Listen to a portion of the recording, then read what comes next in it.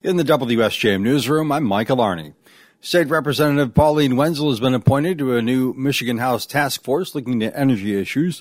She tells us the Energy Reliability, Resilience, and Accountability Task Force is seeking to reduce power outages in the state. We've had a lot of extreme weather events lately, as we're all aware, and we're putting this together to go around the state and talk to people, see what their ideas are, and to create some solutions. She's one of two Republicans on the 9-member panel. She says one way to address power outages is to avoid relying too much on one source of energy. We have a lot of new technologies that are coming out. We're all familiar with solar and wind, and they're growing constantly, but we need to come up with some common sense ideas and ensure that we diversify, that we use all of these sources: propane, natural gas, nuclear. Another idea is to have more power lines underground.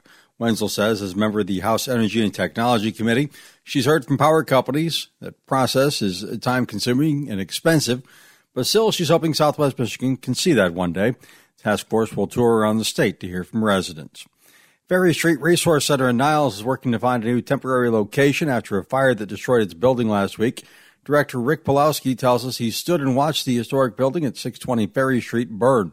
Since then, the organization has continued helping people in need while looking for a new home. I actually spent my entire day yesterday in Niles talking to different places about the possibilities of where we can be. We have a couple of really good possibilities, nothing that's concrete now, so I can't definitively say where we'll be. My goal is that by the end of this month, I'll know exactly where we're going to be. Pulowski says the important thing is no one was hurt. Since the fire, the community has reached out to Ferry Street, asked how they can help. We lost everything, so we need desks, we need chairs, we need office supplies, and we need file cabinets, things of that nature. And then people also stepping up financially. We've had people going to our website. The website is ferrystreet.org. Just click the donate button to contribute.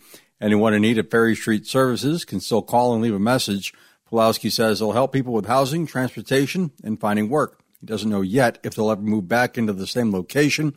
He thanks everyone who has expressed support since the fire. More life jackets are coming to South Haven City beaches this year. Save Kids Greater South Haven is donating 13 boards with as many as 20 life jackets. City Manager Kate Hosier gave the City Council the update. It's a very generous gift. We can definitely deploy them on our beaches, and some of our beaches are quite large, and we can deploy them at many places along the beach. The gift also includes 10 additional life jackets to replace ones lost or stolen. The city accepted the first 2 life jacket boards last summer. Cass County Prosecutor Victor Fitz is among the prosecutors in Michigan who are opposed to legislation in Lansing that would make anyone convicted of first-degree murder before they were 19 eligible for parole after 10 years in prison. He says the legislation goes far beyond previous changes to juvenile lifer laws.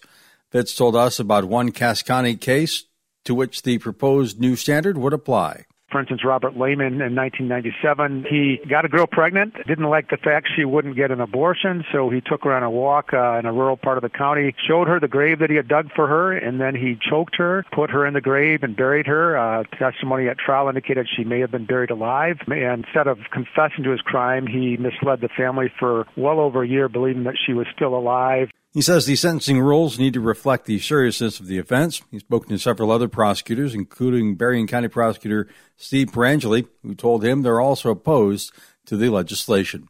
Prosecutors are asking residents to reach out to the lawmakers about the bills. Berrien County Commissioner Chokwe Pitchford has been named to 2 committees by the National Association of Counties. Pitchford told Benton Township commissioners this week that he will sit on the Committee on Workforce Development and Economics, as well as the Economic Mobility Leadership Network. The latter of the 2 is a very prestigious group of county commissioners across the country. It encompasses many states. There are 25 commissioners on it from across the country, and I am the only member from Michigan. Pitchford says that all happened after a chance encounter with NACO President Matthew Chase at the Michigan Association of Counties Leadership Conference. As a 23-year-old commissioner, he says they're looking for him to provide a younger perspective to what people are experiencing in county government. In the WSJM newsroom, I'm Michael Arning.